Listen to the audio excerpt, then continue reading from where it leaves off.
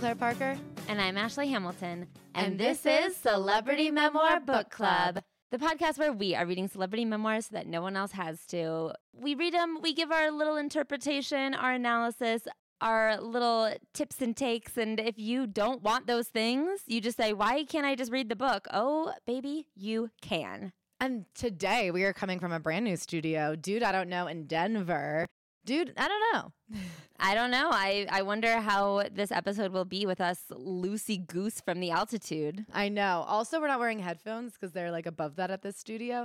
And so I can't even hear myself. I don't even know what I'm sounding like right now. I don't even know what I'm saying. Anyway, I'm really excited to be here because this couch is beautiful. I have to say, though, I feel a little bit like when you're trying to sleep in somebody else's house and you're just like, this isn't my bed. These aren't my sheets. I feel untethered. I feel like an imposter. What if like sitting in not our chairs, we have whole new personalities and you guys like it better?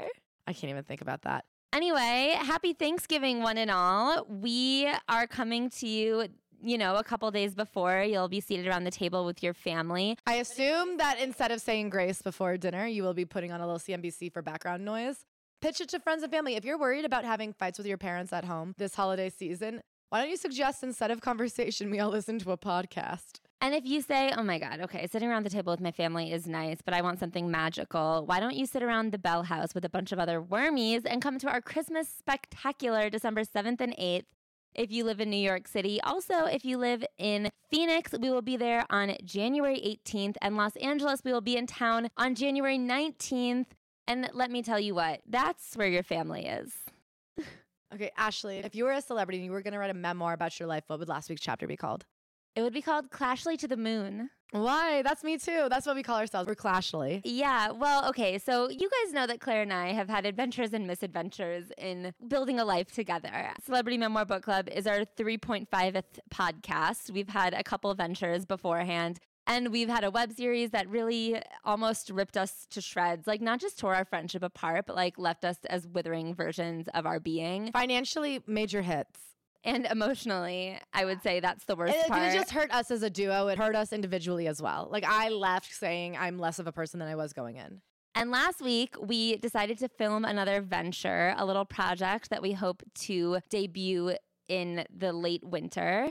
And I feel like over the moon about it. I really feel so excited. I think that we've come a long way as dumb idiots. And maybe our dumb idiocy is like really going places.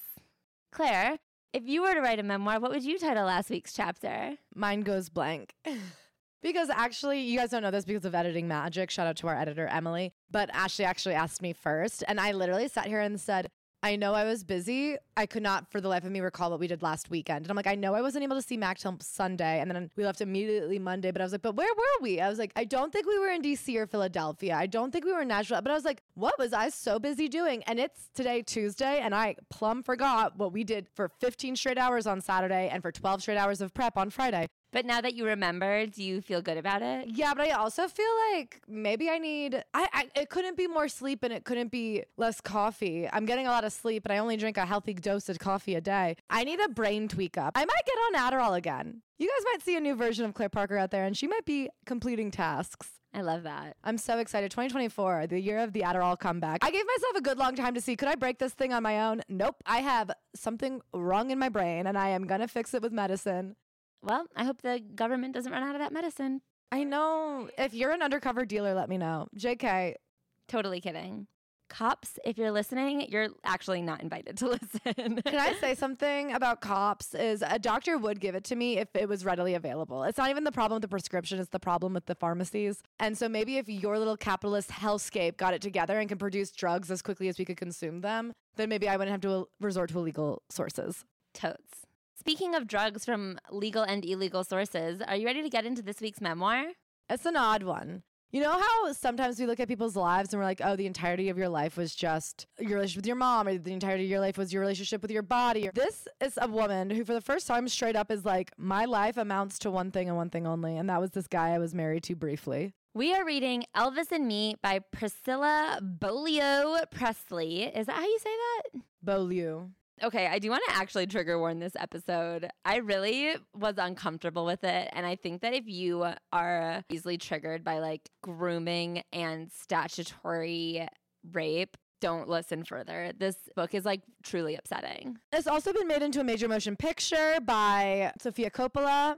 And we're going to watch it for the Patreon. I think I'm also going to watch the other Elvis Me too, thing. the one where that guy like lost himself to the life of Elvis. Yeah, and then I might even read all of the interviews comparing them because that one guy's like, I still can't talk normal. Okay, so this book opens up with the death of Elvis Presley. If you didn't know already, I'm so sorry to tell you. Spoiler alert, Elvis has died. Elvis Presley was born January 8th, 1935. And the subject of our book, The Me of Elvis and Me, Priscilla Presley, was born May 24th, 1945. So they had 10 years apart. And she is currently 78, and he died in his 40s, I believe. At 42. The same age his mother was, I think, when she died. Yeah. And this book came out in 1985. It was August 16th, 1977, overcast and dreary, not a typical Southern California day. She gets a call. Scylla, I've just got a call from your dad, she said as I pulled up. Joe's been trying to reach you. It's something about Elvis in the hospital. So this is Joe Esposito, Elvis's longtime manager. Oh my God, don't tell me, Scylla, he's dead. Joe, don't tell me that, please. We've lost him. For a moment, I hoped for a miracle, that they were calling me back to tell me that Elvis was still alive, that it was all right, that it had been a bad dream. But there were no miracles. The news hit the media instantly. My phones did not stop ringing with friends trying to cope with the shock, members of the family grasping for explanations, and the press demanding statements. I locked myself in the bedroom and left instructions that I would not speak to anyone. In fact, I wanted to die. Love is very deceiving. Though we were divorced, Elvis was still an essential part of my life. Over the last years, we'd become good friends, admitting the mistakes we've made in the past and just beginning to laugh at our shortcomings. I could not face the reality that I would never see him alive again. He had been a part of my life for 18 years. When we met, I had just turned 14. We had a bond. We'd become closer and more understanding and patient for each other than in our married life. We had even talked of one day, ... and now he was gone. He taught me everything, how to dress, how to walk, how to apply makeup and wear my hair, how to behave, how to return love his way. Over the years, he became my father, husband, and very nearly God. Now he was gone and I felt more alone and afraid than ever in my life. Oof. I felt like shivers down my spine every time she would be like, he was like a father figure lover to me. The way that she's like, he taught me everything, who I should be, how to be, the way not to bother him, everything. He invented her. I feel like so sad for her throughout this book. It's truly like a look into why grooming is bad. Yeah, because she does not write this as like a here's what's wrong, like feel sorry for me way. Like she writes this empowered. She writes this like this is just a bad relationship and this is what it was like on the inside of a bad relationship. She doesn't even call it a bad relationship. Yeah. I mean, obviously she knew it was bad. She leaves him. Yeah. She thinks she's showing another side to him, the good side. I think that it's less a bad relationship and more here's why it couldn't work between Elvis and me at that time. She says several times that like she thought maybe someday they would work it out. This book starts not with her being born, not with anything, not with her parents, but kind of how and why she met Elvis. 1956, her dad came home and said, I don't know what this Elvis guy's all about, but he must be something special. I stood in line with half the Air Force at the PX to get this for you. Everybody wants it. And he hands her the record of blue suede shoes.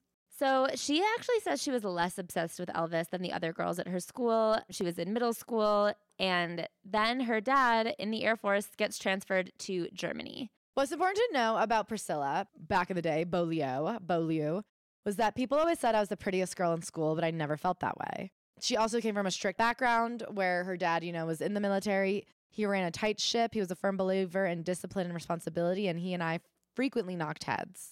My strong, handsome father was the center of the world. He was a hard worker who had earned his degree in the business administration at University of Texas. She says her family did struggle financially, but she says that as kids, they never really felt it. And then we just kind of skate over the fact that when she was young, she was rummaging through a box of family keepsakes and she found a folded up flag, the kind of flag that you would give to the widow after their husband dies at war. And there's like a photo of her mom, her as a baby, and another guy. And she's like, Mom, what is this? Her dad died at war, and the man she was being raised by is not her biological father. Mother suggested I keep the discovery from the other children. She felt it would endanger our family closeness. And that is all we hear about it again. It's never brought up what it was like that she had been lied to about her biological father or this feeling of longing. It's just not brought up again. She says it didn't endanger the closeness and that they were a very tight-knit family. And again, as Asha said, even though they didn't have a lot financially, she felt constantly very grateful for how close of a family they were. She's voted queen of the Del Valley Junior High. Which just meant she was the prettiest girl in school. I think all that matters to know about her up until she's 12 is that she's very pretty. And then her dad gets transferred to Wiesbaden. That's probably not how you say it. West Germany. My friend Angela jokingly told me that Elvis Presley was stationed in Bad Nauheim, West Germany. Probably not how you say it. Do you believe it? You're going to be in the same country as Elvis Presley, she said. I'm going to go over there and meet Elvis. We both laughed, hugging each other and saying goodbye. They moved to Germany, and they're living in this building with no other American families, so she becomes very lonely right away. I was accustomed to changing schools frequently, but a foreign country posed altogether new problems, principally that I couldn't share my thoughts. I began to feel that my life had stopped dead in its tracks. So she starts hanging out at like a cantina of some sort. She has some other word for it. A place called the Eagles Club, where American service families went for dinner and entertainment. It was within walking distance of where they lived, and so she would just go there every day after school and like listen to the jukebox and eat snacks. And one day an adult man comes up to her and goes, "What's your name? How old are you? Do you like Elvis Presley?" And he goes, "I'm a good friend of his. My wife and I go to his house quite often. Would you like to join us one evening?" Unprepared for such an extraordinary invitation, I grew even more skeptical and guarded. I told him I'd had to ask my parents. So she asks her parents, and she's like, "I'm 14. I didn't know like what would happen." And they say yes. She gets dressed and she goes to meet Elvis, and like she spends the night. I mean, it becomes a theme throughout this book. He loves to be surrounded by people. So he essentially has gatherings at his house every single day, no matter where he lives. And he gets there and he plays the piano. I glanced up and saw Elvis trying to get my attention. I noticed that the less response I showed, the more he began singing just for me. I couldn't believe it. The Elvis Presley was trying to impress me. So Elvis said, "Do you go to school?" "What are you, about a junior or a senior in high school?" I blushed and said nothing, not willing to reveal that I was only in 9th grade. "Well," he persisted. "Ninth." Elvis looked confused. "Ninth what?" "Grade," I whispered. "Ninth grade," he said and started laughing. "Why, you're just a baby." The next day in school, I couldn't concentrate. My thoughts were entirely on Elvis. I told no one. Who would ever believe that just the night before I'd been with Elvis Presley? I never expected to hear from him again, but then the very next night, the phone rings. It's Curry, the guy who initially introduced the two of them. He's like, "Hey, I just heard from Elvis that he wants to see you again. Can I come get you?" So she starts getting like chartered from her parents' house to Elvis's house and then back at like 1 a.m. Every night. And finally, after a couple of weeks, her parents are like, "No, if Elvis wants to see you, he has to come get you himself." Early in her visits, he's like, "I want to be alone with you." And she's like, "We are alone." They were in the kitchen or something. And he's like, "No, alone. So you go upstairs and wait for me, and then I'll follow you upstairs so that no one is suspicious." And she's like, "Oh, yeah, that makes sense." And she's nervous. She goes up and sits in his room, and they like lay next to each other in bed. Until that moment, it hadn't crossed my mind that Elvis Presley might be interested in me sexually. He could have any girl in the world. Why would he want me? "There's nothing to be frightened of, honey." As he spoke, he was smoothing my hair. "I swear I'll never do anything to harm you." He sounded absolutely sincere. "I'll treat you like a sister." Flustered and confused, I looked away. So he starts really confiding in her, saying, "I really like you. You're refreshing. It's nice to talk to someone from back home." I sat next to him saying nothing, but I was touched by his vulnerable, boyish quality. He went on to say that our relationship was going to be important to him, that he needed me. I was to learn that Elvis's mother was the love of his life. She had died August 14th, 1958 at age 42. God, I mean, there's so many creepy, like, words about family dynamics. Yeah. Like, the way that they use father and love. The words that are used interchangeably throughout this book make me so uncomfortable. Elvis's dad, Vernon, is dating a new woman named Dee. Elvis's unrelieved depression over Gladys's death was intensified by the conflict in Elvis's mind over Dee Stanley, who Vernon had met in Germany. Another visit ended too soon. He kissed me goodbye, my first real kiss. Just to remind you guys, at this point, I actually don't even know if we said their ages. She is 14 years old and he is 24 years old. He broke away, saying, "We have plenty of time, little one." He kissed my forehead and sent me home. So her parents finally are like, if he really wants to have you come visit him all the time, then he needs to come get you himself. Enough with like you being shuttled to and from. First of all, I disagree that she should be hanging out with an international pop star when she is a minor and he is an adult. But yeah, there is something extra disgusting and grotesque about it, about having these other adult men come and pick her up and drop her off. And because Elvis is stationed in Germany with the army, he's like, "Well, I can't get away very quickly. What if my dad comes and picks her up and then I'll always drive her home?" And then first it's like dad comes and gets her. And then, of course, it gets outsourced to friends. Randos. I also want to read this conversation that Elvis has with Priscilla's father when he comes over to like meet the family and say, "I'll take good care of her." I mean, the dad rightfully asks, "You're Elvis fucking Presley. Why my daughter?" And he says, "Well, sir, I happen to be very fond of her. She's a lot more mature than her age and I enjoy her company. It hasn't been easy for me being away from home and it all gets kind of lonely. I guess you might say I need someone to talk to. You don't have to worry about her. I'll take good care of her. Elvis's honesty disarmed Dad just as it did my mother. I mean, what? That is a horrible answer. I mean, I guess there isn't a good answer. There isn't a good answer, but to be like, oh my God, now they could feel comfortable. Why his daughter? Because I was a person and he needed a person. Yeah. She becomes obsessed. He only had a few more months where he was in Germany, and she was like, time was the enemy. Every minute I wasn't with him, I thought of him. My life was now dominated by him, and yet there was times when I would be disappointed by him. One evening, he told me he would call and didn't. When I finally heard from him the next day, he'd say, hi, babe, don't you think you could come over tonight? You go, oh shit, I forgot. As we talked about, this book is about the dangers of grooming. She becomes obsessed with him in the way that a 14-year-old becomes obsessed and infatuated with approval and being liked. And boys, like there's so many things coming together all at once that like an adult is supposed to be like, calm down and go to school. Something that very quickly happens is some man named Kurt, whose name she changed. And I'm kind of like, well, why did you change his name? What do you have like, to protect who cares? him? But he's one of Elvis's friends. He comes and picks her up, and then he drives off the road and he tries to assault her. And she fights back like tooth and nail and starts scratching at him to the point where he gives up and just drives her. But she's too scared to tell anybody because she's like, if my parents find out what happened, they won't let me visit Elvis anymore. I'm scared to tell Elvis because what if he thinks it's something I did on purpose? So she is now 14 years old, trapped with not being able to tell on this man who's still in her life, who tried to attack her. And that's the danger of it all, is somebody needs to protect her from Elvis in the first place, because people at 14 years old cannot make the decisions to keep themselves safe. Yeah, that's why someone else is supposed to help you stay safe. Someone else is supposed to like help you structure the rights and wrongs and red flags so that later in your life, when you're an adult, you can say, oh, that behavior is a red flag. My biggest problem in those days was that Elvis and I never seemed to have enough time alone. People were always dropping by, standing around, talking and laughing until Elvis came down from his room. As soon as he appeared, the room would become silent until he revealed his mood. I mean, just from the first day, it's so known that he has this horrific temper. And everybody in his circle is on his payroll to keep him happy. All of his friends are paid friends. All of his family works for him. He lives in Graceland with his grandmother, his father, and then family always comes by. It also comes out like that the whole family is still reeling from the death of his mother, and he was very close with her. And we learned more and more about how close they were. She protected him from all criticisms. She never let him play sports because he wasn't allowed to get hurt. He would often be bullied by his other family members about being such a mama's boy. Gladys's constant effort to protect Elvis, I learned, was the result of her anguish over the death of Elvis's twin brother, Jesse Guerin. Do you guys remember where else that's come up? John Stamos' character had some other name like Nathan or something, and he changed it to Jesse based on Elvis's twin brother because he thought of himself as a real Elvis type. I've grown to love you, Scylla. Daddy keeps reminding me of your age and that it can't be possible when I go home. Only time will tell.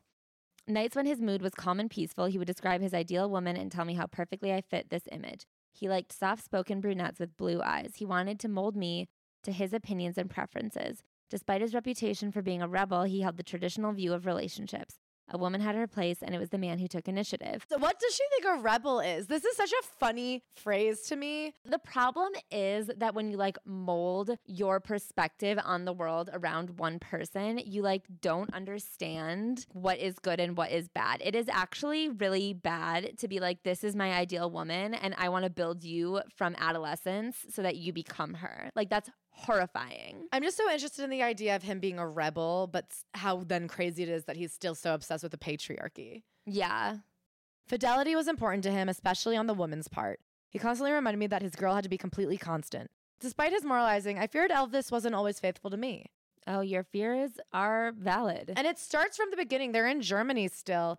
And she's telling the story about how he would always have people over, including girls that were brought there, like her, I imagine, for his choosing. I imagine part of the job of the entourage was to constantly be bringing him women. And I bet she doesn't even realize that later in his career, this was still true. Yeah. So even though she's there, there's all these other girls there, and she's kind of number one. She's the girl to beat, really. And other girls will be like, oh, I know where your pick is. It's upstairs by your bed. And she'll be like, how come they know that? And he's like, she cleaned the house. She just offered. And Priscilla's always like, I don't know. He had an answer for everything. Despite his declaration of innocence, I was not reassured. He was the sexual idol of millions and could choose whomever he wanted whenever he wanted. I quickly learned for my own survival not to ask too many questions. She knows from the beginning he has a horrible temper and he has problems staying faithful. And the thing is, I do think these things only fueled her like fire because as like a young person who is still being molded. You're naturally insecure. She doesn't have a safety net of friendship. She's in a new city where she doesn't know anybody else. She has nothing to do but become obsessed with this man who people who've never even met him are deadly obsessed with him. I mean, it was like a tornado. It's power dynamics. Like, of course, older men have power over younger women in this way, but to be one of the most famous men in the world over like a random girl who's like in a country where like no one else speaks the same language as her. It's just like a recipe for fucking disaster. And the way that her parents are just like, we're protective. We ask questions before we send our daughter to the man's house. They really did need to like lock her up physically. It goes back to like then the power dynamics of celebrity where it's like I get when like one of the most famous people in the world is like, I would like your daughter to come to my house. I mean, that's exactly what R. Kelly did to get girls to become trapped in his house. If an adult man says, I want your daughter, you have to say no. I hear why people fall prey to it. And the point is, who cares about celebrities? We really have to stop giving them this kind of power. She is now obviously failing school because she's going to Elvis's house every day and getting back at 1, 2 in the morning, having to wake up a few hours later and go to school. She's not doing well in her classes. She's fudging her report cards. So he gives her like uppers so that she can stay awake at school. He says you only use them when you need them. And then to help you fall asleep, take these sleeping pills. And she goes, I don't know that I need these, but he insists I wouldn't give them to you if they weren't good for you. So he's getting ready to go back to America and she's freaking out. She's worried that he'll forget about her the moment that he lands. He smiled and kissed me gently. I'm not going to forget you, Scylla. I've never felt this way about another girl. I love you. Also, she begged him to have sex. And he said, not yet. It has to be special, like not right now. And this is a persisting situation where he is like obsessed with her staying a virgin for him, like saving herself for him. He's like obsessed with her being a virgin. Stay the way you are, untouched as I left you. I will, I promised. So of course she's absolutely heartbroken. And interestingly enough, people find out her identity. She's photographed with him as he's saying goodbye and he's photographed kissing her. And people are asking her to do interviews. People are showing up at her house. People are sending her letters, both threatening and in awe because she's known as the new girl with Elvis Presley. They're asking her, what do you think about all of the affairs he's having with Nancy Sinatra back in the U.S.? And she does not say a word because she doesn't ever want to do something that would betray him. And she calls him. She says, oh, Elvis, is it true you're seeing Nancy? Hold it, slow down. No, it's not true. Don't believe everything you hear, little girl. You'll find people trying to stir up trouble just to make you upset. She's a friend, baby, just a friend. I'm appearing on her father's show, and it was all set up for her to be here at my press conference when I returned to the States. I miss you, and I think about you all the time. After the first phone call, I spent all my time writing and rewriting letters to him, but he never wrote back. Then one day he called, sounding very excited. I'm leaving for California in 2 days. I'm starting my first movie since leaving the Army. I was living in a state of suspended animation, waiting for Elvis's infrequent calls. There was never a pattern to them. He would phone me out of the blue after 3 weeks or 3 months. He always did most of the talking, chatting about his current film or co-star. Occasionally he'd talk about Anita, his girlfriend, saying that their relationship wasn't what he had expected when he returned from Army. I wanted to ask him, where do I fit into your life, or do I? And then she's like reading articles about him in the newspaper. Every story upsets her. All she does is just write him love letters about how devoted and in love she is. The holiday season is officially here, but before you whip yourself into an absolute frenzy, Uncommon Goods is here to make your holiday shopping stress-free by scouring the globe for the most remarkable, unique, gorgeous gifts for every single person on your list. Uncommon Goods knows exactly what everybody on your list wants. I found the most incredible items, gifts big and small. I am an absolute candle girl. And one thing I love about Uncommon Goods is that you are supporting artists and small independent businesses. These products are often made in small batches, so you have to shop now before they sell out for the season. They have a lot of really incredible personal gifts so that your gifts feel carefully picked out because it is the thought that counts. I love small touches like someone's birth flower, making sure you've covered someone's favorite scent. Little details that make all the difference. From art and jewelry to kitchen, home, and bar, Uncommon Goods has something for everyone. Uncommon experiences are more than just virtual classes. They're unexpected opportunities to have fun and connect in new ways. From tarot card reading, romantic map making, cooking, and mixology classes for people who are looking for more of an experience than a physical gift. With every purchase you make at Uncommon Goods, they give back $1 to a nonprofit partner of your choice, and they've donated more than $2.5 million to date. To get 15% off your next gift, go to uncommongoods.com/worm. That's uncommongoods.com/worm for 15% off. Don't miss out on this limited time offer. Uncommon Goods, we're all out of the ordinary. Then one day he calls and says, I'd like to make arrangements for you to visit me in Los Angeles. And she's over the moon. Her dad is like, what the fuck? No. Her parents are so fucking stupid because they keep on being like, what's up with you guys? Like, what's going on? Why is Elvis your best friend? I think they're also like, what's his intentions for you? I think they know it's romantic. Yeah. But they're like, if he's not going to marry you, he needs to buzz off. Yeah. Ew. Unless we can make you a child bride, you actually can't be fooling around like this. They agree to it, though. She gets to go visit him for 2 weeks in LA, and they get him on the phone, and Elvis makes all these promises, gives them a full itinerary, says she'll check in every day, write constantly.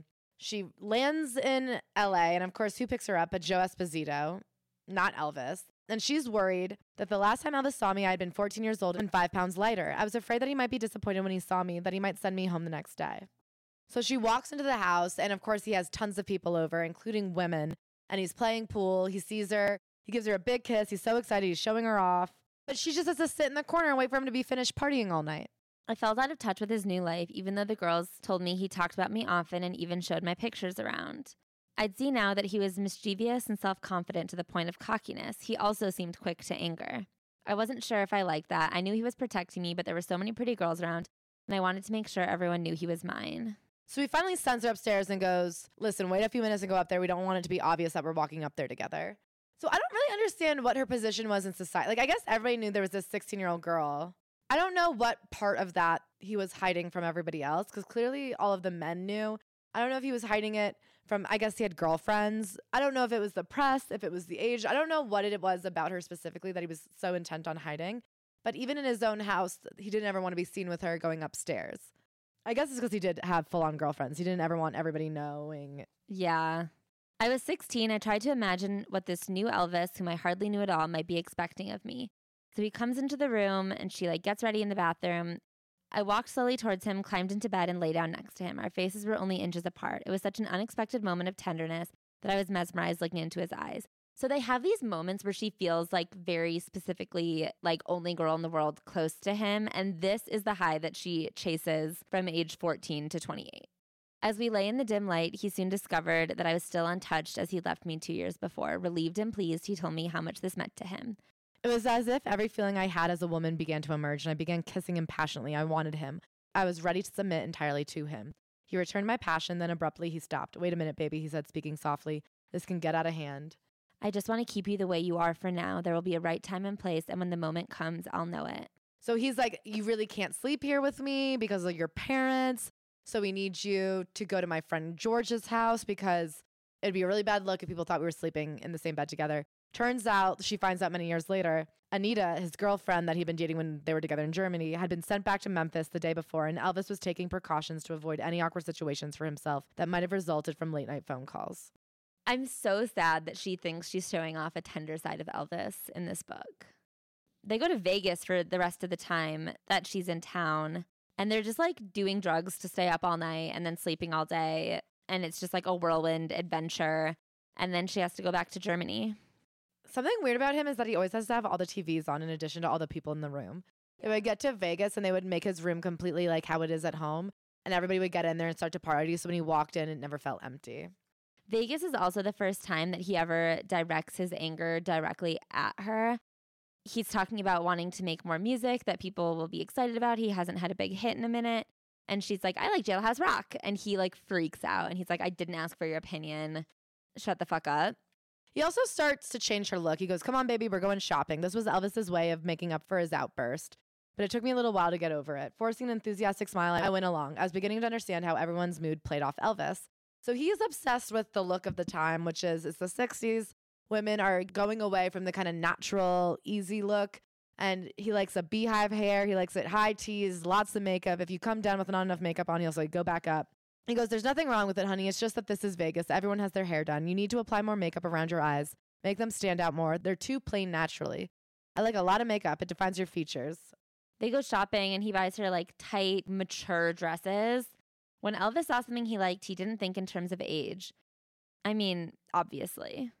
For the next 2 weeks, we slept during the day and played at night. If there was a show, we saw it. If there was a casino, we played it. To help me adapt to this fast-paced lifestyle and unusual hours, I would join Elvis and the others in taking amphetamines and sleeping pills. Despite whatever misgivings I had about the pills, I took them. In order for me to keep up, they became essential. So she has to go back to Germany from this like whirlwind couple of weeks where she's partying with adult men. His deep belief in consummating our love affair only in marriage gave me hope for the future. As she leaves, he says, I want you back the way you are now, he whispered just before dawn, and remember, I'll always know. Ew. I smiled and nodded. I couldn't conceive of wanting anyone but him. It makes me so sad that she thinks this is like a compliment. So she gets back to Germany. She's been like crying the whole plane ride. She forgot to take off her makeup and her outfit, and her parents were like, what the fuck are you wearing? They had left their 16-year-old daughter, who was like a sweet, beautiful girl, and walking back in as like a 39-year-old hardened siren with tears down her face. Yeah. They freak out, and it just kind of continues to create distance between them because she's like, well, they don't understand me. He's calling her 4 a.m. whenever he feels like it. I mean, he keeps crazy hours as it is, but then on top of that, I bet he has no regard for a time difference. That being said, I do think the hours he keeps would be normal hours in Germany. So he's like, if you're good, maybe your parents will let you come back for a little bit over Christmas. So she goes back to spend Christmas at Graceland, and she gets there and they're like, here, take these pills. And she just gets knocked out cold for 2 days. She wakes up shaking, and the grandmother's like, you really shouldn't have done that to her. She's so tiny. 2 days. That's 2 days off my trip.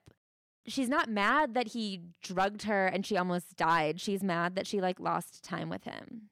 So she's hanging out with these grown men all the time. They play like rough games sometimes. Like they do roller derby. I mean, the life that Elvis has at Graceland is everybody comes to him. Nobody's allowed to leave. They better be up when he's up. One time he comes down and one of his friends isn't over at the house yet. And he goes, whenever I wake up, you call all of my friends and you get them here so that they're waiting for me when I'm downstairs. If dinner isn't perfect, he's screaming at everybody. But then he also is like creating these games all the time. Like he's getting them all fireworks so they can shoot fireworks at each other. He's getting them all go-karts. When he wants a truck, everybody gets a truck. Later, he wants a horse, so everybody gets a horse. When he wants a motorcycle, everybody gets a motorcycle so they can do everything together. They rent out the movie theater and they watch 7 movies in a row all night. And she reads this as generosity. Yeah. But it's control. Elvis seemed to know exactly what he was doing. I noticed whenever someone was hurt, he was the first to see if they were all right and to decide if they should continue to play. That's not generosity. That's not caring. That's like violent obsession. He always avoided problems. If I was disturbed or depressed, or if I felt that we were becoming distant and wanted to get closer by talking it out, he avoided me or told me my timing was bad. There was never a good time. She's like never truly able to open up to him, but she's obsessed with being the only person in his life that he can really talk to by molding herself and her problems around just being the receptacle that he needs. I became obsessed and watched what Elvis liked, what attracted him, trying to be everything he ever imagined a woman could be and more. So they call her dad and say, can she stay longer? And her dad's like, of course not. She has to go to school. And Elvis freaks out and starts like having a fucking conniption and screaming.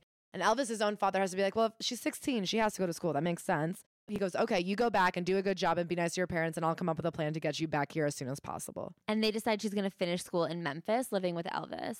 And Elvis goes, I'll pick the school. He picks a Catholic school, Ugh. which is weird because then later she talks about how they like sexually role play a lot. They never actually consummate, but you know, there's other ways to get off. And one of their big roles is her playing schoolgirl. And I'm like, well, she's not playing schoolgirl. She's literally going to school every day in a Catholic school uniform and coming home and still being 16. I now believe my parents are a threat to my future happiness. I didn't realize their fears and concerns were entirely reasonable. I want to say this sounds reasonable, but throughout the book, when she talks about her parents' concerns, she does not believe her parents' concerns, and I don't actually think they are either, that a 26-year-old man is trying to date their 16-year-old daughter. Their concerns are that a 26-year-old man is trying to date their 16-year-old daughter, and it will not potentially result in marriage. She's like, I understand that they think I could become brokenhearted. Not they understand that I'm being abused. I say, yeah, I don't think she understands the I think her parents were saying like, he's going to break your heart. Yeah. And she doesn't understand what they meant by that. Yeah. Like ruin your life. But it was too late. Her life was already ruined. But mother, I pleaded, you don't understand. He wants me there with him. Why you, she asked, her voice thick with emotion. Why can't he find someone his own age? You're only 16. What is this man doing to our family? She buried her face in her hands and began crying. What had started out as a simple introduction to the world's greatest rock and roll star had turned into a nightmare for them.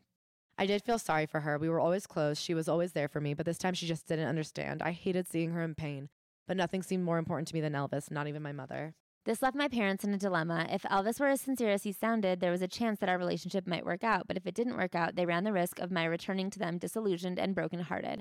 If they refused to let me go, I might never forgive them, and I would bitterly regret this unfulfilled love for the rest of my life. in that light, there was little that they could do but say yes, and eventually they did. In truth, I was as mystified as my parents were about why Elvis wanted me to come live with him. I think he was attracted by the fact that I had a normal, stable childhood and that I was very responsible. I was more mature at 16 than I had been at 14, not only because I'd gone through the normal growing period, but also because I had experienced the pain of living without him. Most of all, he knew he could depend on me. I wasn't interested in a career in Hollywood or anything else that would draw my attention away from him. I also had all the physical attributes that Elvis liked, the fundamentals he could use in turning me into his ideal woman. In short, I had everything that Elvis had been looking for in a woman: youth and innocence, total devotion, and no problems of my own. And I was hard to get. No, you weren't. I mean, she was, in the sense that he had to call her parents, and like, this is now 2.5 years of him trying to be with her. Yeah. I mean, she was literally hard to get, and that she was in Germany and a minor. Right. I mean, it just is so sad because it's like right words, wrong conclusion. Do you know what I mean? She's not the hard to get part, but like, oh, what he liked about me is that I was easy to mold into his ideal person. And she's like, see, that was really good. And I'm like, no, a man who is attracted to those qualities is repugnant. I intended to do whatever I had to do to hold him, because if he had ever sent me home, it would have meant not only that I had been wrong in going to him, but that my parents had been wrong for having permitted it. I firmly resolved to make our relationship work no matter what. And I do believe that this is the way that manipulative assholes always come out. I mean, they obviously don't always come out winning, but like, this is the key to success, is to get a woman to like think it's us against the world and we'll work it out no matter what. And then like, no matter how you treat her, she keeps fighting for you. It's horrible. So she goes to LA, but they ultimately were going to live in Graceland after his movie was done. And he is working on his movie, and he's working with some hot new young up and coming actress, Anne Margaret. And he's like, listen, it wouldn't be good for you to be here while I'm filming, so why don't you just go to Graceland without me? So she moves to Graceland, not into the actual house, but into his dad's house down the street, with no money, 16 years old, no friends, no job, no nothing. And he's like, just wait there for me and don't get a hobby and don't leave the house because I want you there when I call. Oh, God. She just starts slowly moving her stuff into Graceland anyway. And by the time he's like, why don't you just move into Graceland instead of living with my dad, she already had. She's not allowed to have friends because he doesn't like when there are strangers in the house. I wanted to say, Elvis, talk to me, help me get through these new experiences, but I realized that he didn't want to hear about my problems.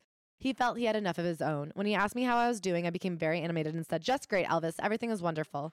And when we hung up, I still felt an emptiness. I began counting the days until he came home. So she wants money to do activities, so she starts modeling for a local boutique, and Elvis finds out and says, it's either me or a career, baby, because when I call, you need to be there. My world consisted solely of him. I sat quietly, happily observing him. Whenever he winked at me or gave my hand a little squeeze, I returned the gesture, thinking, now, does he want to leave so he can follow me? But then he'd lean back in his chair and begin telling another story. He would just sit around and talk about all of his co-stars. He was making fun of Ursula Andress, who was famously like a very sexy woman at the time. Actually, she is the woman that Harry Hamlin had a baby with when he was 24. Huh. But he's like, oh, she's so big, I had no interest in her. But of course, he was having sex with, as the media was reporting on, every single one of his co-stars. And she just had to sit there and listen to it. And then whenever she asked about it, he'd be like, oh, you're crazy. It's just rumors. So then she becomes bolder. She's afraid to like not be the girl of his dreams. So she kind of starts making sexual advances. And then he stops her and says, I'm not saying we can't do other things. It's the actual encounter. I want to save it. Fearful of not pleasing him, of destroying my image of his little girl, I resigned myself to the long wait. Instead of consummating our love the usual way, he began teaching me other means of pleasing him. So they begin doing a lot of role playing and filming it. They're really into like Polaroids and videotapes. Yeah. She's constantly buying new Polaroids every single day so that he can take photos of her. Under no circumstances were his ideas or playfulness perverted or in any way harmful. I mean, they were, because you were literally a kid. I like feel so sad because I know that to say to someone you're being abused, what does that help? Do you know what I mean? Like, if that is not the way someone chooses to like identify, I don't think it's useful to like force them to admit, but I do think that putting this book out there is very stressful for me. This is how I feel about Portia de Rossi's book. And like when you release like a how-to for grooming, it is like not good.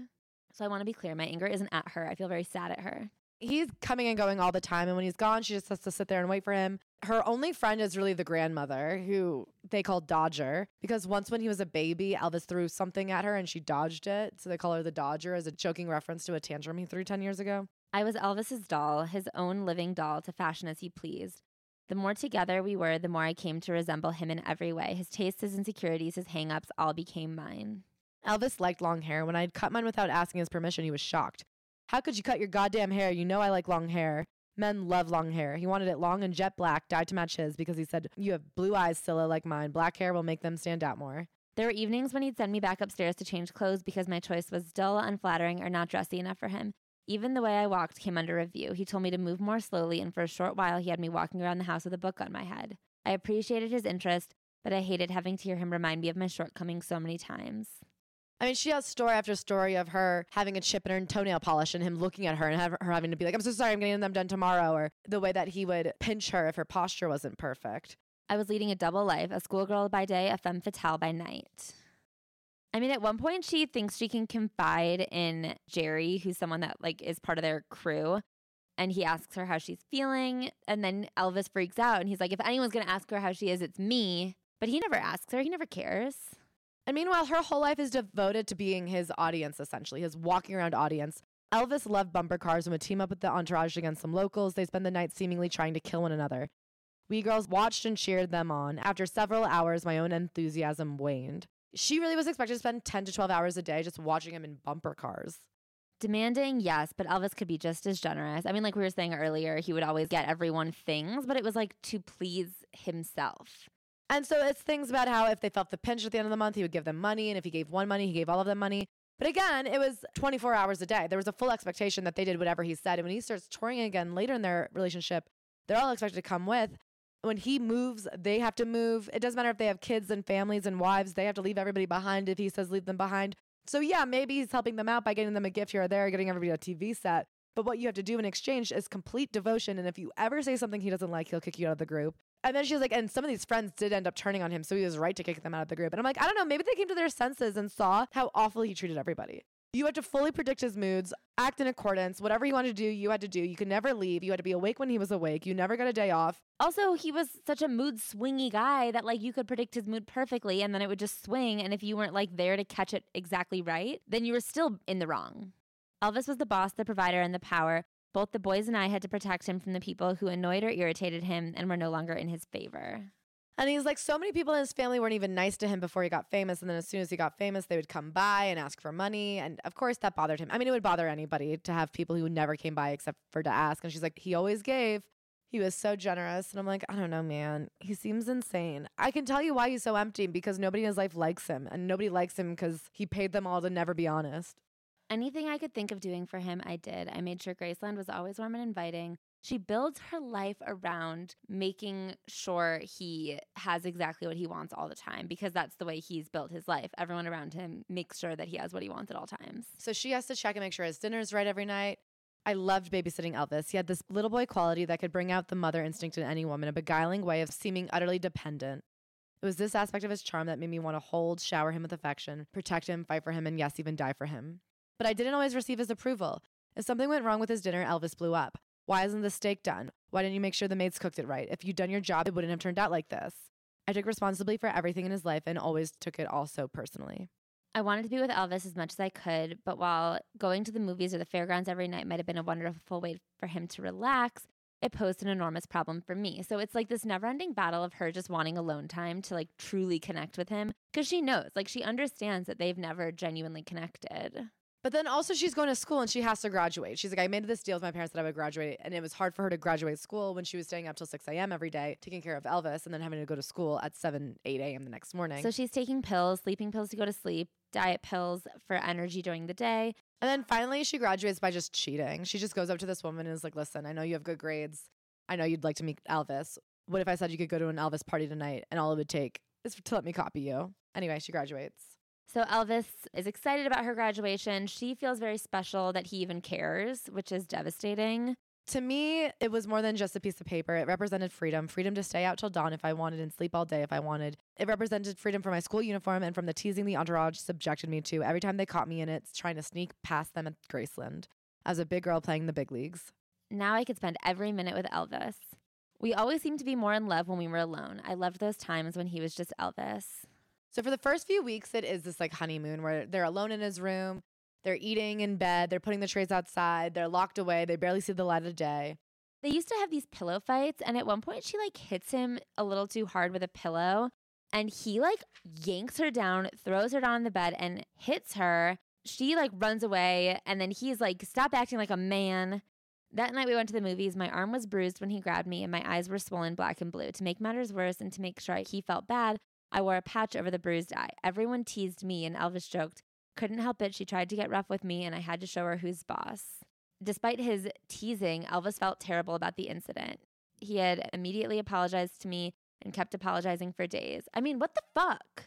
I don't think she would ever characterize her relationship as physically abusive, but there are like half a dozen incidents in this book alone where he does something physically abusive, like throw a chair at her, throw her to the ground, scream at her, Throw a record at her head. and then immediately apologize and be like, I would never do something like that, right?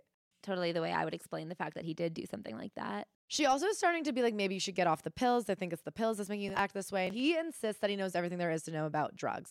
He has a giant encyclopedia of every medication out there. He calls them all by their like real medical names instead of their brand names and claims that he knows all the side effects and they're all being prescribed. And you don't know more than him, so you can't tell him what to do.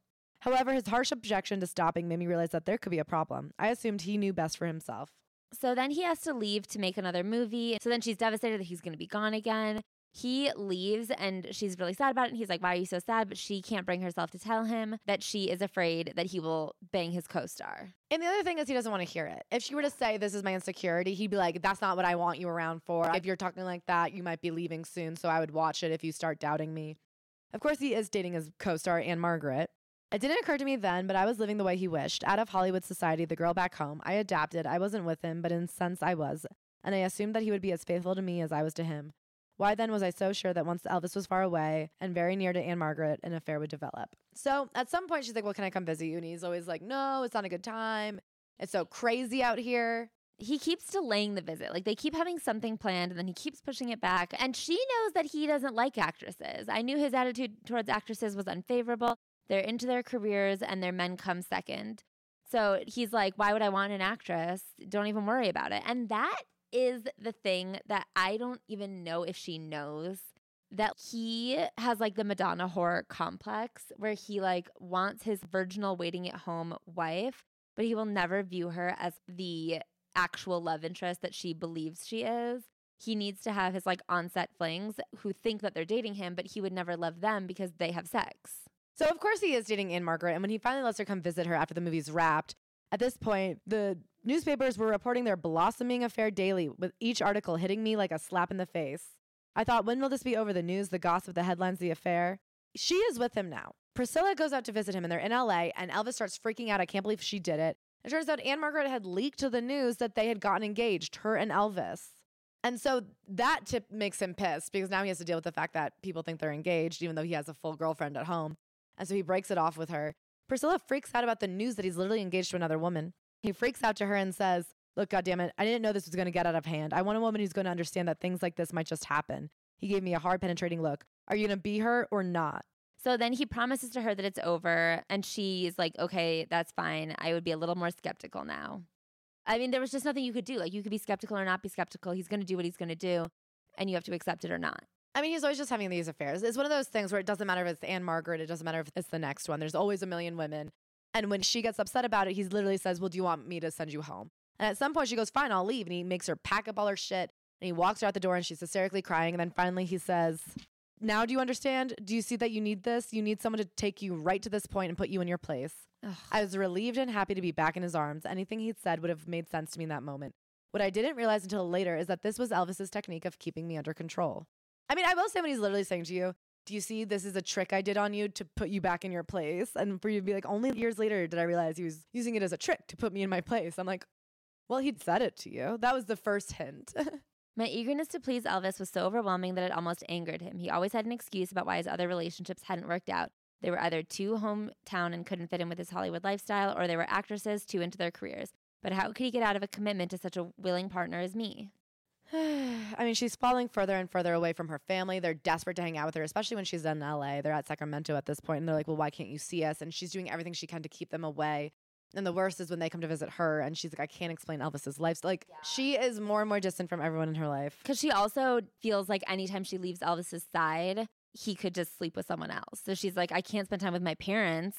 My boyfriend will fuck someone. Everything wasn't nearly as promising as I'd led my parents to believe. Elvis and I couldn't really be happy together because he was so unhappy in his career. So his problem is that he wants to be a dramatic actor, but they only let him do musicals. And the musicals are getting worse and worse and worse. They're just remaking the same thing every time. And the problem is, like, the worse they get, the less they say he can take a risk, yada, yada, yada. You know the deal. So there's this guy named Colonel Parker in his life who seems to be his business manager. I think the other Elvis movie is mostly about him. I think the other Elvis movie was about him, played by Tom Hanks, and about how this man completely controlled Elvis's life. It seems like in their circle, everyone looks up to Elvis and Elvis has the final say, except for with the Colonel. The Colonel tells Elvis what's what. And I don't know if that's contractual. I don't know if he knew, like, I don't know the story there. It's not about the Colonel and Elvis. It's about me and Elvis. And in this situation, I'm Priscilla. I wanted desperately to help him. I wasn't sure how. In my innocence, I kept trying to convince him to argue with the Colonel, but he would only get angry, saying I didn't know what I was talking about. I didn't understand his difficulty in revealing his weaknesses to me. Only later did I realize how important it was to Elvis to always appear in control in front of me.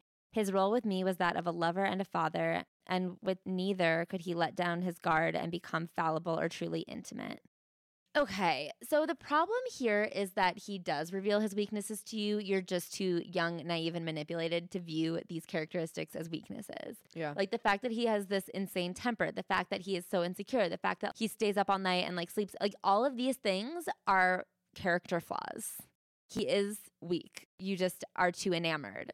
Elvis is getting more and more out of shape. He eats like a pound of bacon every single day. It's insane how much he eats. It's like too much bacon. And he loves like a burnt to a crisp steak. So he's eating burnt to a crisp steak, peanut butter and banana sandwiches, and then just pounds and pounds of bacon every single day. He's also doing more drugs than most people do in a lifetime every week. And at this point, the Colonel is trying to get a hold on it by using his entourage against him. Not even against him, but just to keep tabs on him. And Elvis hates that. He's like, how dare you tell the Colonel how I'm doing?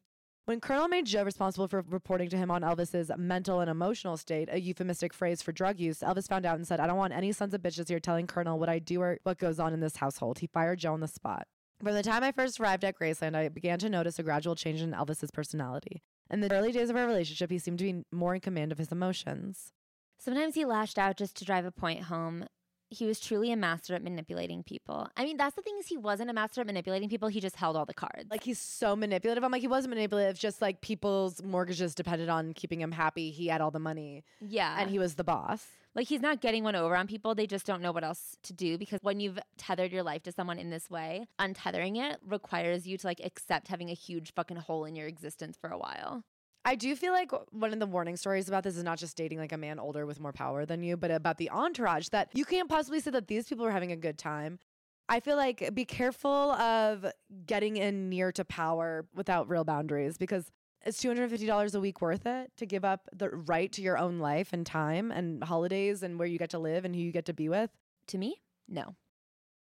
Get dressed for every season with Stitch Fix. Stitch Fix is my favorite way to level up my style because I have a stylist now. With Stitch Fix, you get a fashion expert who shops for you and knows exactly what you like. They'll figure out what fits, they'll send you pieces in your budget, and it just makes shopping so much easier. Stitch Fix is the best way to shop new styles and brands.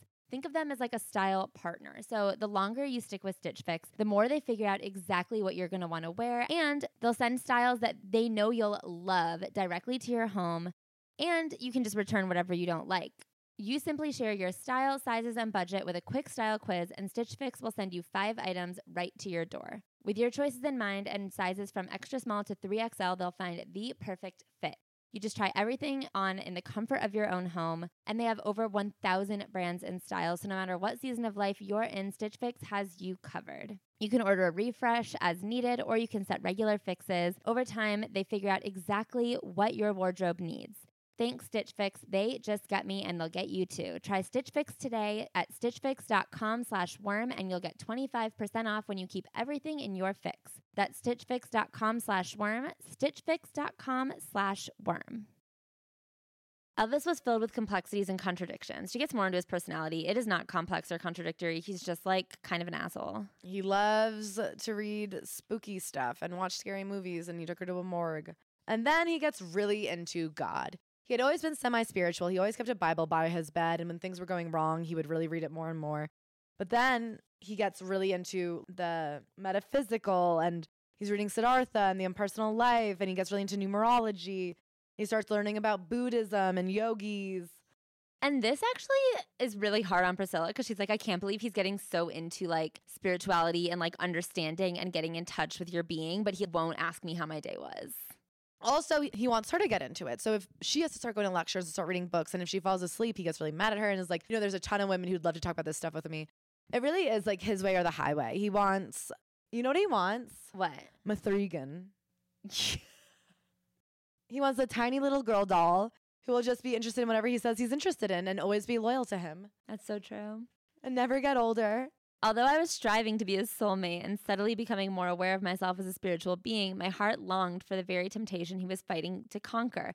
So he decides that he doesn't want sex ever again. Or he needs to conquer his desire for sex. And it's so funny because she's like, well, I guess that's good because it means he won't cheat on me when we get married. But I'm like, he's definitely fucking somebody right now. It's just not you.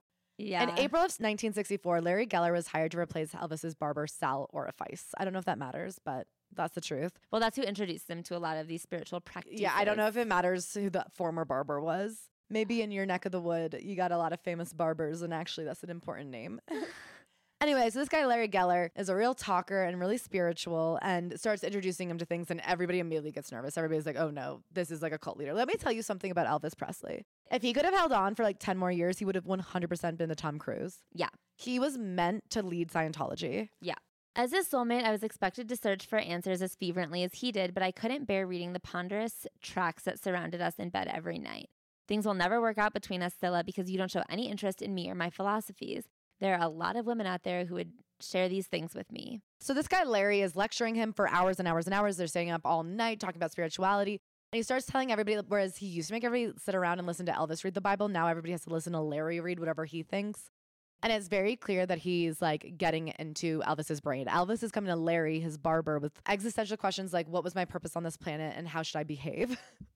Yeah. Which is a lot of power for a barber. And then they start doing drugs. They try LSD and we're like, that was a bit much. Because he also doesn't like street drugs. He likes prescription drugs. He hates the street drug.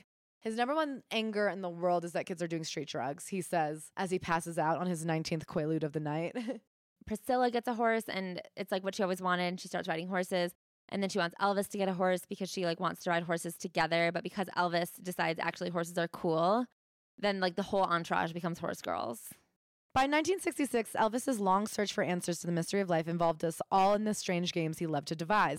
And so he would make them go outside and be like, do you see the planets moving? Or you'd be like, look in the ceiling, do you see the faces emerge? Or you'd be like, look at all these fairies, they're out in the garden. They'd have to look and be like, yeah, we see them. After his death, some of us discussed those days, bringing up the possibility of a nervous breakdown and then discounting it. More likely, it was just a game that he made up out of boredom and depression because he was experiencing such a low point in his career. He took sleeping pills to escape, and while fighting off their effect, he created his images, his mystical exercises. Okay, so those are three separate things. One is a mental breakdown. Two is hallucinations because he's on too much drugs. And then three is a game because he was bored. Those are all very different levels. If you're playing the game of do you see the images I see that don't exist because I'm on too many drugs, that's actually, I would say, a nervous breakdown. And the fact that he had an entire entourage of people whose entire job was to make sure he was okay, who to this day don't know if he was having a mental breakdown or not. I'm like, then what were they doing? Yeah. It is crazy that you could be surrounded by that many people who are that influenced by needing to be on your payroll and not saying anything against you, that you could die in front of their eyes and not one of them would say a word. What is the point of an entourage? That's why I only have Ashley. I would never tell you if you were dying. Yes, you would. That's the whole point is that you're not an entourage. I always tell you when you're wrong, even when you're not wrong. And we just argue. Christmas of 1966, he gets down on one knee and does not propose. This is very important. He says, we're going to be married. You're going to be his. I told you I would know when the time is right. Well, the time is right. He slipped the ring on my finger. I was too overwhelmed to speak. It was the most beautiful romantic moment of my life. It's so sad that was the most beautiful romantic moment of your life, being told what your future was. Our love would no longer be a secret. I'd be free to travel openly as Mrs. Elvis Presley without the fear of inspiring some scandalous headline. She later says that in some article she's called Hollywood's best kept secret, which again, I'm like, what was the secret part? Was it the age? Was it the fact that he had all these other public girlfriends when secretly he had a girlfriend at home? When you say best kept secret, what does that mean to you? I also want to point out that he really loved baby talk. And his baby talk isn't even baby talk I recognize. He called everybody in third person. So he'd be like, he loves she in the bed. She wants you to stop saying that. She loves him too? That would snap me out of any trance. It's a little bit like Yoda-ish. He learned it from his mom. Ew. So she tells her parents they are so happy They no longer had to worry about whether they made the right decision in allowing me to leave home at such a young age. Colonel Parker had asked him to take a long look at our relationship and decide where he wanted it to go. Elvis's attitude towards marriage was that it was final. They would get divorced within like 6 years. Although he was monogamous by that nature, he loved options. What does any word mean? Like, it's so weird watching her talk about him being like, he's so generous. He loved to control people. He was very monogamous, except for the fact that he loved to cheat. Like, what is she? Marriage was final, except for the fact that he fully got divorced. The way that her formative years were spent inside of his tornado of bullshit, it's like if people just speak a different language to you every year of your life and then you never really have a proper way to communicate. It's so true. Like, words mean nothing to her. Yeah. How could you say that he was monogamous by nature? No, he fucking wasn't. He was not true to you a day in your goddamn life. Exactly. Like, what does that mean to you? It means that he probably said, I was monogamous by nature. And she goes, oh, yeah, totally. Well, I think what it means is that he said, if you ever even looked at another man, it'd be over for us. He loved monogamy from his women, that he was multiple dating at once. So now that they're engaged, she starts to let herself dream of a world where it's just the two of them. And she gets him to buy this ranch. But then he's like, oh, that's such a great idea. We'll have this ranch. And on the ranch, we'll build mobile homes for all my friends.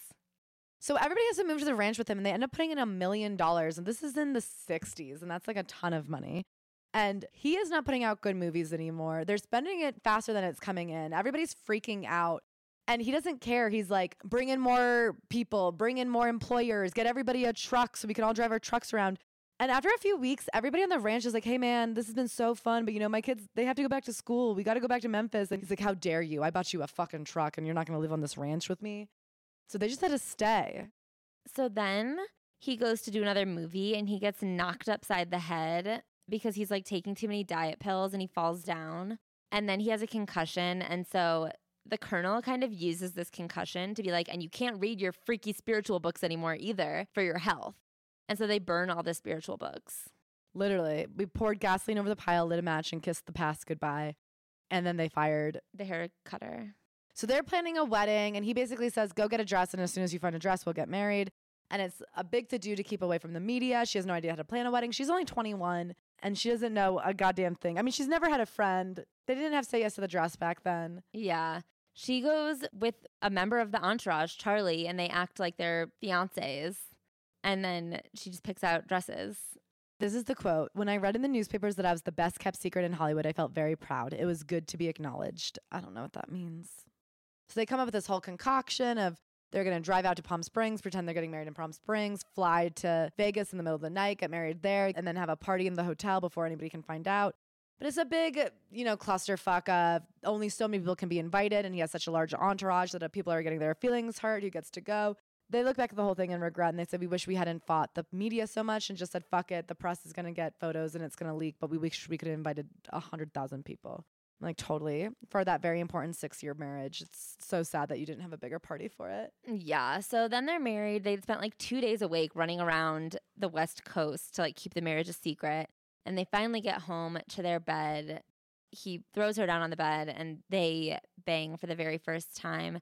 I went from a child to a woman, the long, romantic, yet frustrating adventure that Elvis and I had shared all seemed worthwhile. I am so freaked out by how obsessed he was with like a virgin child bride. Yeah. Because also, after they got married, they just like kind of never saw each other again. They were married for 6 years, but they spent like 5 years seeing each other like once a month. If that. Yeah. And never alone. Never alone. There's an old Southern belief that holds that the woman goes into a marriage thinking she can change her man, while a man wants to keep his woman the same forever. I didn't want to change Elvis, but I did have the romantic delusion that once we were married, I could change our lifestyle. It's weird to me that she doesn't see the lifestyle as a direct extension of who Elvis is as a person. Yeah. You know what I mean? You can choose to not have an entourage that says yes to your every whim. You can choose not to fire people on the spot. You can choose not to buy a ranch because you walked by a ranch one time and said, that looks fun. The lifestyle isn't like him saying yes to a lot of jobs and slowing down. The lifestyle is his choice. So a few months into being married, she feels a funny feeling in her body and she calls Elvis's cousin, which is like her only friend, and is like, I have a funny feeling. She doesn't tell Elvis right away. She's kind of freaking out. She's going through like kind of the 5 stages of grief almost. She gets really upset because before their marriage, because she knew once they got married, they'd have sex, and she asked Elvis if she could get birth control. And he said no, because he thought it would like mess her up. They're not perfected, baby. There's all kinds of side effects. I mean, they still haven't perfected it. Was he wrong? No. But was he right? Also no. Right. And is it disgusting that for a grown woman, soon to be bride, to have to get her husband's permission to potentially take a drug? Like, that's awful. So now she's pregnant and she wasn't ready yet. She's like, I thought we'd have like a couple of years to like travel together and be together. And of course they wouldn't have. You know what I mean? They weren't going to spend time alone traveling together. That's not really his way. But he's so excited. He's really happy to be a father. It was supposed to be our time alone. I wanted to be beautiful for him, and instead my debut as Elvis's bride was going to be spoiled by a fat stomach, puffy face, and swollen feet. As far as I was concerned, the less people mentioned about my looking pregnant, the better. I intended to prove that pregnant women did not have to get fat. I wanted to refute Elvis's claims that women use the excuse of pregnancy to let themselves go. Although the doctor said that a 25-pound weight gain would be fine, I immediately dropped from my normal 110 pounds to 100. During the next 4 months, I gained just 5 pounds and only 9 more by the time of delivery. Oh, I'm so sad for her. Meanwhile, she starts hearing rumors about Elvis and Nancy Sinatra again, the same rumors that I had read about in Germany, that she had a passionate crush on him and that they were having an affair. Elvis assured me that I was just being oversensitive because of my condition. I agreed. 6 months into my pregnancy, Nancy called and said she'd like to give me a baby shower. Nancy, you're crazy for this one. This is the craziest thing I've ever heard a woman do. I literally was like, oh, this isn't a baby shower, but it was a farewell party to her competition. She was like, you dumb bitch, you got pregnant. He's never going to want you. I won this thing. Can I say, Nancy was not wrong. He like kind of never touched her again. Yeah. So then a couple months later, she's 7 months pregnant. He calls her into the office and says, Scylla, I have to have some time to think. Things just aren't going right. It'll be good for the two of us to take a little time off, like a trial separation, be apart from one another for a while. I wanted to die. I was 7 months along and could not believe what I was hearing. It had to be a joke. What are you saying? What did I do? You didn't do anything, baby. You don't understand. It's not you. It's just that I'm going through some things, and I think it'd be better if we took a little break. So she just goes numb and like packs up her stuff and is like fine. And then 2 days later, he comes back and they pretend it never happened. It's weird because then she keeps talking about how when she was pregnant, she did everything she could to keep up with him. And until 8 months pregnant, she was go-karting, motorcycling, horseback riding, running around, staying up late. And then only in that last month did she be like, okay, I think I have to go to bed. And I'm like, so then where in this time, if you're working your fucking ass off to be pregnant, starving yourself and still getting on a horse and go-karting with your fucking asshole husband, did you have time to have an affair and then also want to take a break? I don't know, man. So then she goes into labor.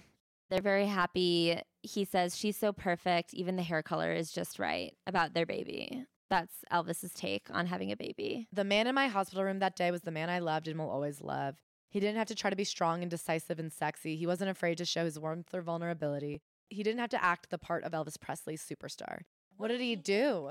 All he did was like not be a dick on the day of her giving birth. She's just like created a version of him that she thinks he's capable of being. And every time he isn't actively not that version, she's like, see, I knew it. Then he becomes withdrawn. He refuses to touch her. And at first he's like, it's for your own safety. I don't want to hurt you. But then she realized Elvis accepted fatherhood with a great deal of joy. But the fact that I was a mother had a disquieting effect on him. I didn't understand it till later, but when his own wife becomes a mother, this bank of memories is ripped open and his passion may dissipate. She acts like this is very normal for men to be repulsed by women when they become moms because it reminds them of their own mom. And now he's like, well, how could I fuck you? You're my mom. It is so upsetting to me. This is not the first time we've read this type of thing, a woman like pathologizing why a man is a complete fucking asshole to her. And it sucks. Because I also think like as women, if you follow any like dating content, that's kind of what a lot of it was up until like last year. It was all like, oh, well, if he's not calling you back, maybe it's because he like loves you too much and he's so stressed out about the idea of commitment. That was all dating books. I feel like there's such a tendency for women to be like, well, if you're not getting what you want, you have to understand where he's coming from and then change yourself entirely. Finally, months later, Elvis made love to me. Before we made love, he told me I was a young mother now, that being a mother of his child is very special. But I wrote in my diary, I am beginning to doubt my own sexuality as a woman. My physical and emotional needs were unfulfilled. He also said that like he had never been able to have sex with a woman who had a kid before, that he just like couldn't get it up for a woman who was a mom. And that the thing he loved about her was that he was saving her and how sacred she was. So it was like, yeah, she was ruined now. I mean, literally, it's not even that she's a mom. It's just that like now he's had sex with her. So he starts traveling a ton. He's working on Live a Little, Love a Little. They're completely distant. And she's like, you know what? I'm going to take dance classes. And for the first time in her life, she gets a crush. She has a crush and a hobby, and then she has an affair. This guy, Mike, is hanging out with her. He's pushing her to be better. Whenever she wants to quit, he's like, no, you can do this. You're so strong. You're such a good dancer. Be the best you can be. Mark was charismatic, and I was particularly vulnerable. I rationalized telling myself it's because of the way he was always there for me. He seemed to understand me while the man I truly loved was involved in his own world. It was also the first time I was not competing for my own identity. This was a high I had not experienced recently, or ever really. I had a brief affair and decided to end it. I came out of it realizing I needed much more than my relationship with Elvis. So we decided to go to Hawaii. And then she acts like she's like, we decided to go on a second honeymoon. So we only brought 15 people. It's so sad the way she's like, it didn't mean much. He just like was there for me as a person. Finally, in 1968, Elvis's 5-year contract with MGM, the movie house, came to an end. And finally, he was released from doing all those god-awful movies. And he goes back to TV. And he hadn't done TV in a really long time. He hadn't been live. He hadn't performed live. The only way to get to Elvis was to watch him in a movie. And people were not liking his movies as much as they had used to. So he takes on this opportunity to do this live TV show. And he like gives it his all. He's working with a new young director who's really ready to listen to Elvis and like believe in what he has to do. He handpicks everybody. He works as hard as he can and he knocks it out of the park. People fucking love it. It's a hit. And she, meanwhile, is really indulging in her passions for music and dance. But she's like, I can't even talk to him about it because he's so busy right now that I don't want to like throw off his game by like accidentally upsetting him by telling him I have interests. So in response to this, he gets to then go record a bunch of new songs like In the Ghetto, Kentucky Rain, Suspicious Mind, and they're all hits again. For the first time, he's like back up on the charts in 10 years. And then he gets this unprecedented Vegas residency where he's going to do 2 shows a day for 28 straight days. And he is friggin' nervous. He wants to blow everybody out of the water. It's the first time he's performed live in like a decade. He ends up knocking it out of the park. And then he gets this other deal in Vegas to do 2 like weekends a year for $1 million. $1 million a year, 2 weekends a year. So then he becomes the most touring artist alive. And at first, him doing so well made her happy because they were happy. He was happy, so the relationship could flourish. But then very quickly, she could not compete with the attention of like the adoring fans. He became a phenomenon like he had never been before. He was higher than ever. It was his Eras tour. Yeah. And he just wasn't happy going home to her. So he's on the road 3 weeks straight at a time, performing every single day, twice some days. And pretty quickly, it's like, I want the wives to only come at the opening and at the closing. And then it's like, I don't want the wives to come at all. And then it becomes like, and then we're going to go to Palm Springs on the weekends, boys only. No women are invited. She wants to spend more time with him, but he doesn't like when his boys are distracted by wives. So he makes a no wives rule, and she never questions why she as a wife is not more important than the other wives. Yeah, she's like, well, he couldn't invite me because that's not fair to the people who work for him. I'm like, nothing's fair. If he had wanted you, you would have been there. Also, then, of course, she goes to their Palm Springs house one day and finds all these letters from the women he's had sex with there being like, can't wait to come back. And he's like, no, they're just crazy fans. And she's like, I had no way to disprove him. It was his word against mine. I'm like, no, it was his word versus the letters you literally found. I missed him. We talked constantly of being together more, but he knew if he let me join him, he couldn't refuse the requests from the regulars whose marriages were also feeling the strain of long separations. I knew that I would have to fight for our relationship or accept the fact that we were now gradually growing apart. She has this one like humiliating moment where she like goes on stage during one of his shows to like kiss him and he leaves her hanging. I don't really understand what their relationship were. Her suspicions are out of control, as they should be, because he's literally cheating on her every day. And then also, of course, nothing golden can stay. He's addicted to the newfound fame and attention from the live performances, but he can't switch the live performances, but that means they're getting stale and he's getting bored of them. Bored and restless, he increased his dependence on chemicals. He thought speed helped him escape from destructive thinking, when in reality, it gave him false confidence and unnatural aggressiveness. He started losing perspective on himself and others. To me, he became increasingly unreachable. So I don't know what's going on with him because she doesn't know what's going on with him because they barely see each other. But, you know, he's trying to recreate this high every night. Once you have that level of dopamine from that kind of performance, you have to top it or you feel like it's a come down. He wasn't able in the short amount of time he had to create a whole new, better show. So he was stuck in this no man's land of trying to recreate how good it was 3 weeks ago. He's doing a ton of drugs. He's not talking to her. He's pissed. And she is finding hobbies elsewhere. So she starts doing karate because he loves karate and she's training with his karate teachers. And then she has another affair because she like loves when anyone is nice to her. She tells this crazy story that I don't even really want to get into that deep because it's third hand at this point because it's told to her by his manager because she wasn't speaking to him at this point. But he becomes obsessed with getting a federal narcotics officer badge. He had all these badges that he used to do whatever he wanted. And he realized if he had a narc badge, he could carry drugs and guns across the border and take them to the other countries. So he goes to President Nixon and writes him a letter demanding that he gets his own badge and helping him get street drugs out of the hands of children. Meanwhile, it's the most coked out story I've ever heard. They spend like 48 hours getting to DC. They like file for the badge and then it gets turned down. And then they like just go and like ring the doorbell at the White House. And Nixon is like, what, am I not going to give Elvis a badge? So he comes home with his badge. I don't know. It's so coked out though. And the irony is that he's literally like, Nixon, let me help you get drugs off the streets to help the kids. Our marriage was now part-time. He wanted freedom to come and go as he pleased, and he did. When he was home, he was an attentive and loving father and husband, but it was clearly understood that I was mainly responsible for the parenting of Lisa. Can I say this thing about him being an attentive and loving husband and father at home? No, he wasn't. No, he wasn't. First of all, he's only home one day a month. And then the next story is about how he didn't like eating with Lisa because she was too messy and that Lisa didn't even recognize him. So she always cried when she was around them. And like even Priscilla wasn't that close with the baby because nobody spent time with the baby. That doesn't sound too attentive. If you don't even like watching your baby eat. Yeah, he says that Lisa would like play with her food. And so he would just go eat in another room and be like, well, when Lisa's done playing with her meal, she can come join us. Lisa sounds like a monster. She says by the time she was 4, Lisa had figured out that if she didn't get exactly what she wanted, she could threaten the staff with getting fired. And it took years to break that habit of her. Elvis said, to hell with values about raising his own child. I mean, they just try to make it work for a few years. They try to get a house in Bel Air. She becomes obsessed with decorating it. They just don't see each other. It's really distant. It's really sad. She just is alone and she's like trying to fill her life with these hobbies that she's really only allowed to do when he doesn't notice that she's not sitting home waiting. She has another affair with her karate instructor, Michael. And then she sees him in Vegas. And she's having dinner with friends in between his late night show and his early show. So I guess the early and the late show. And he calls her up to the suite. And she's like, well, this is weird because he never goes to the suite between shows.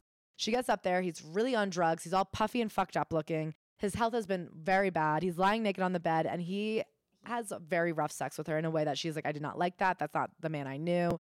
It made me really uncomfortable. He passed out immediately on drugs. And when he woke up the next day, I'd packed everything up and said, I'm leaving. Elvis sat up and asked, what do you mean leaving? Never in the entire time of our marriage had I ever suggested walking out on him.